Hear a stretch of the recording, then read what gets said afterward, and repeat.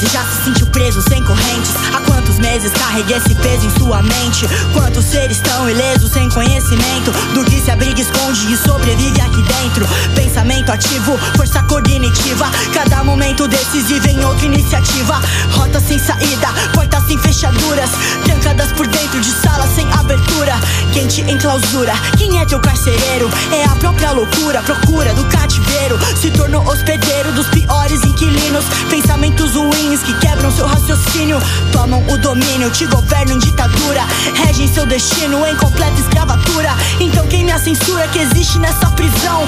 Quebre suas algemas e faça a revolução.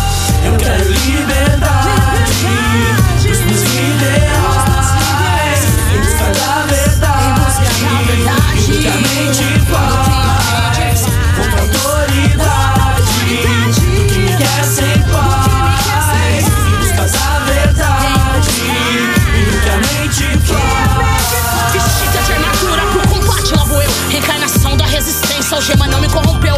Liberdade buscamos desde os tempos de outrora. Se eles querem meu sangue, vem buscar a qualquer hora. Antes foi na chicotada, hoje é soco e bala nas costas. Não vai calar meu grito, meto mesmo o pé na porta. Liberdade, liberta as quais, será também. É um ciclo, uma luta que vai e vem com nós. Punhos ao alto na multidão lá, fazer história mesmo, pros nossos filhos herdar. O que te prende, que te mata, que te amarra e faz chorar. Luta, corre, grita, busca, vai.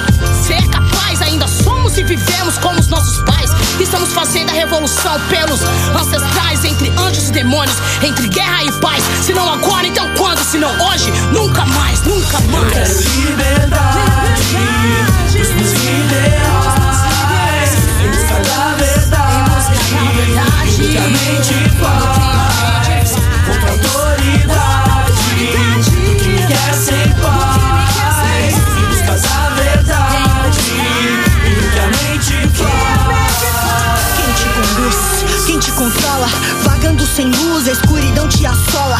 Quem te deu a bola, de quem é esse estádio? Tá pagando caro pra ver gol do adversário. Tá sem autodefesa, imune ao próprio caos, se rendendo, vendendo pra um estado mental. Estado desigual e o presidente corrupto não precisa de aval pra ser seu próprio súdito. Pensamento lúdico, desconhece as amarras, propriedade privada, atrás de grades sem barras. Hora de usar as garras, a força do intelecto, revolução mental em prol do caminho certo. Querem submissão, mas existe alternativa. Nunca controlarão a mente subversiva, não me acorrentarão, pois o que me orgulha